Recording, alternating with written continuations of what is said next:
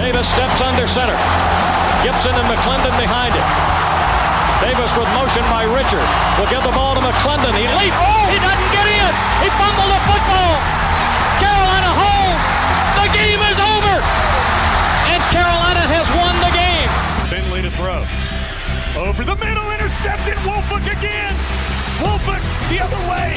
At the 30, the 40. Woolfolk to midfield. Miles Woolfolk with the pick. The Heels on the doorstep of an enormous victory. Left side of the line. Hood standing to Williams' right. Williams gonna throw. One-on-one. Davis has it. Touchdown. Carolina wins. Carolina is the Coastal Division champion. Bernard fields it at the 26. Heading to the far side. Gio at the 35. Gio, he's at the 50. No, he's not. Yes, he is. Gio is going to take it for a touchdown. Are you kidding me? Connor Barth for the possible win. Snap, spot, kick away, high enough, long enough. It's good! It's good! Carolina has won the game on a 42-yard field goal by freshman Connor Barth. Good gosh, dirty. This is the Heel Tough Blog Podcast. Hey guys, and welcome into another edition of the Heel Tough Blog Podcast. It is Anthony Pagnotta back with you, full off-season mode now. But before we officially head into focusing on National Signing Day 2020, that comes up here on Wednesday, we got to talk to Bill Bender of the Sporting News, who is with us. And Bill, I know you got wrapped up here just about a month ago now with the college football season here in 2019-20, and what an exciting finish we had to the year. And I think that for Tar Heel fans, that's the way they kind of felt as well. It was a really good finish, a good bowl game against Temple. So this team definitely has some really good momentum heading into 2020. What did you think about the finish for the Tar Heels in 2019? And where is your hype level kind of at right now around this team heading into 2020? Well, I mean, you're seeing it across the way too early top 25s. We obviously had them ranked. A lot of people did. You close the season on a 3-game win streak. Now nobody's going to get excited about Mercer, but you blow out NC State and Temple, have a winning season in that first year. And the thing that sticks out with North Carolina that I always look at when you're building a program, they are in all 6 games, they're one score or less. I mean, you can't less than one score, I suppose. But what I'm getting at is the next step is you start winning those close games, and maybe they can live up to the hype. So, I mean, for what he did in 1 year with the recruiting, quarterback play, and everything else, North Carolina has a lot of reasons to be optimistic heading into next year. Well, they return a lot of their guys on the offensive side of the ball, but the side of the ball that I'm a little more interested in is the defensive side of the ball. From our perspective, I think a lot of Tar Heel fans were very satisfied with what they saw from Jay Bateman. What about from a national perspective? Is there really a good feeling around what Jay Bateman has gotten started at North Carolina, and do they think that he can expand upon that in year 2? Well, what I noticed in recruiting, and I don't follow recruiting super closely, but I follow positions, and when you start recruiting the defensive line and getting those 4-star guys to come there, that makes a difference. And I think obviously they had some losses on the defensive line going into next season, so they'll have to learn on the fly. But they start with getting that system put in place, start to play a little better. I mean, in the ACC, it's conducive to shootouts as it is, but it's a defense that frustrated Clemson for the better part of 4 quarters as well. So I think that's something to keep in mind going into next season. Well, let's talk about the superstar himself, Sam Howell. And first of all, just how impressive did you think his true freshman season was? Because, I know a lot of people that were trying to compare it just from looking at the numbers to what Trevor Lawrence did. Is he a guy that really, because he played the whole season, deserves to be compared to what we saw from Trevor Lawrence the year before? I got to talk to Mac before the bowl game about Sam and his freshman year, and obviously the tag there is all the touchdowns, the touchdown record. I mean, most by a true freshman ever. I mean, that's pretty awesome when you can say you did that. But as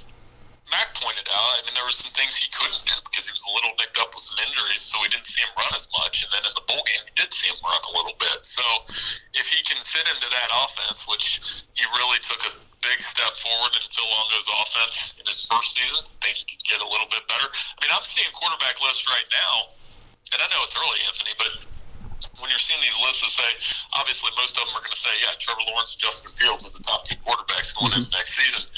A lot of them have Sam Howell at number 3, and a lot of those publications wouldn't be wrong. So here's the ultimate question when it comes to Sam Howell then. I know a lot of people have looked at it, and of course Tar Heel fans want to believe it in their soul that it can actually happen. What do you think the chances are that he can actually go ahead and win this first Heisman for Carolina? Because it seems like he's at least got the mantra about him, and so far he's at least shown us that he's going to at least have a fighting shot. But do you think that maybe the team just holds him back a little bit, or you think this might actually have a chance of happening? I mean, yeah, you'd have to have the numbers. I think, there are some things that go into the Heisman that you can't always control. I mean, in terms of, Joe Burrow won a national championship in the Heisman. That doesn't happen all the time. I mean, he would have to have a year like Lamar did at Louisville, where not only did he have the big numbers, but he also had the team competitive. The win total is going to have to be there. I think if he could do all those things and get North Carolina to an ACC championship game, and maybe we could watch an ACC championship game that was actually competitive with Clemson, then he might have a chance. So, yeah, I totally agree with that. When you look at the ACC Coastal heading into next season, again, we all know, look, 7 different champions in 7 consecutive years. Now that's all out the window. Now we're going to, I think, find out, who's going to really start to become a little bit of a force here in the ACC Coastal. It seems like heading into the year, Carolina as well as Virginia Tech are the 2 teams that a lot of people are high on. What do you think about that? And I'm also kind of interested to see, does D'Eriq King kind of change your perspective of Miami and make them a competitor in the Coastal as well? Well, I mean, you can't forget about UVA either. I know they lost Perkins and a lot of other guys, but Bronco's done a good job of building that program into something more. I think Georgia Tech is on the way back up. If you looked at their recruiting, very similar to North Carolina in terms of who they got, and I think Jeff Collins will continue to build on that, but they might be a year away. So, yeah, I think Virginia Tech, team to watch. Justin Fuente seems to be getting them back in the right direction. Turned down anything with Baylor, which seems that he's committed there. And you said it. I mean, King is the next factor at Miami. The one thing they haven't had in a long time is that quarterback that can get the ball to the difference maker. So to me, it really comes down to Miami and North Carolina and the quarterback play. It's the same thing I said about the division last year.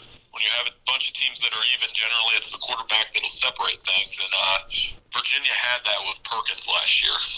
Yeah, no, I agree with that. That's one of the reasons that, when I look at them, I think they're one of those teams that probably takes a step back. But I think you're right. And then, I mean, we all know, look, Pittsburgh is the biggest wild card I think I've ever seen in college football. We all want to think that they're not going to be good, and they always find a way to be competitive and somehow in the race in the Coastal at the end of the year. You look at the schedule here for the Tar Heels in 2020, and I mean, look, they're going to be battle-tested early on with a road trip to Central Florida. Then they face off against Auburn in Atlanta. But after that, I mean, you look at some of the opponents that they get at home. I mean, Virginia Tech they get at home, which probably stacks up to be the biggest game. They do have to go on the road to Miami, but also get the team that I mentioned, Pittsburgh, and then rival NC State at home. This schedule, we talked last year before the season about how the schedule was just really so difficult and just getting to a bowl game would be huge. This schedule, I think, stacks up a little bit better for the Tar Heels to win. Do you kind of agree with that? There isn't. I mean, in terms of the ACC, though, I mean, October is a real interesting month.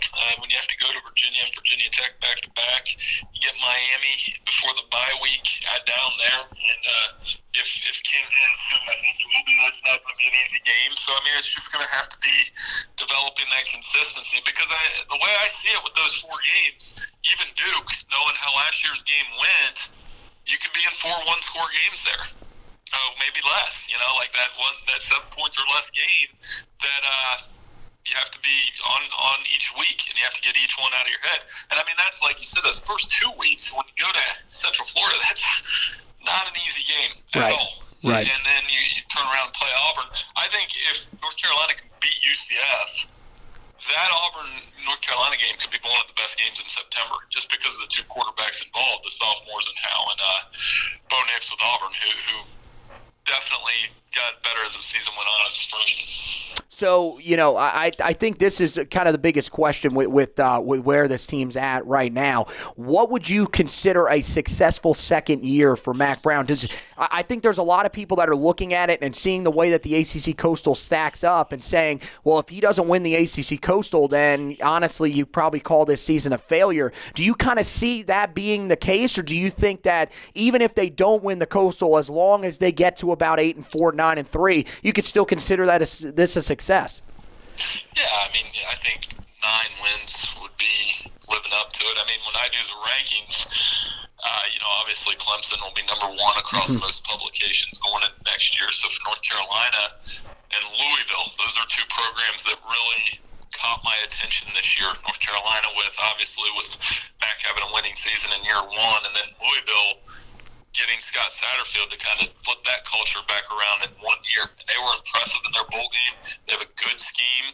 Their offense is really good, and they've got Hawkins comes back at running back. He could be a Doak Walker candidate. So those are the two teams on the up. And then, like you said, Miami and X Factor with King. So the ACC is improving in quality, I think, especially at those 3 schools, because we're looking for somebody. I mean, we're desperate at this point for somebody to compete with Clemson, and maybe it'll be one of those 3 next season. Well, we hope it can be the Tar Heels. We hope they'll be meeting Clemson in Charlotte for that first time since 2015, and hopefully find a way to get some revenge on them. But, hey, Bill, thanks for stopping by, man. I know it's still early in the offseason, and we're still a long way away from talking college football in season, but thanks for stopping on with us. We always love having you on, and we'll have you on down the line again. All right, buddy? Hey, sounds good. Thanks for having me on. Take care. All right. So that is Bill Bender of the Sporting News here, giving you his thoughts on the Tar Heels' finish to the 2019 season and then what to expect from the Tar Heels in the 2020 season. Of course, we'll have you covered with everything. Spring practice, just a little over a month away. It'll start on March 17th. We'll have you covered with that, and then we will finish up, but we will actually be in attendance for the spring game on April 18th, and we'll have you covered with all that on HeelToughBlog.com. Got you covered right now with all the off-season storylines that you need, weekly storylines for the football team. Getting ready to go up here pretty soon. Probably going to have that up either later tonight or early tomorrow if I'm not able to get it finished tonight. I've been really focusing on the basketball team here these last couple of days for the website because we got so much great basketball coverage for you. It really hasn't been all that great for the Tar Heels on the court, but we've had you covered all the way. We've had you covered with the recaps, analysis of the Boston College game, and now we have the recap and analysis from last night's game against Florida State. So make sure you guys go back, check that out on the website, as well as the Roy's Boys podcast going to have the recap from that game going up as well. And then, of course, later on this week, we will have you covered basketball-wise with everything for the huge rivalry matchup against Duke. We'll take you through all of that, and hopefully Carolina can come out with a victory in that one. So make sure you go check that out. HeelToughBlog.com is where all of that is at. Make sure you rate, review, and subscribe to the podcast. You can do that on any of the major podcast platforms, primarily Spreaker, iTunes, Google Podcasts, Spotify. Those are the main ones, but anywhere you find your podcast, you can find the Heel Tough Blog podcast. So once again, want to thank Bill Bender for joining us. Want to thank you guys for listening to this edition of the Heel Tough Blog podcast. And as always, go Tar Heels!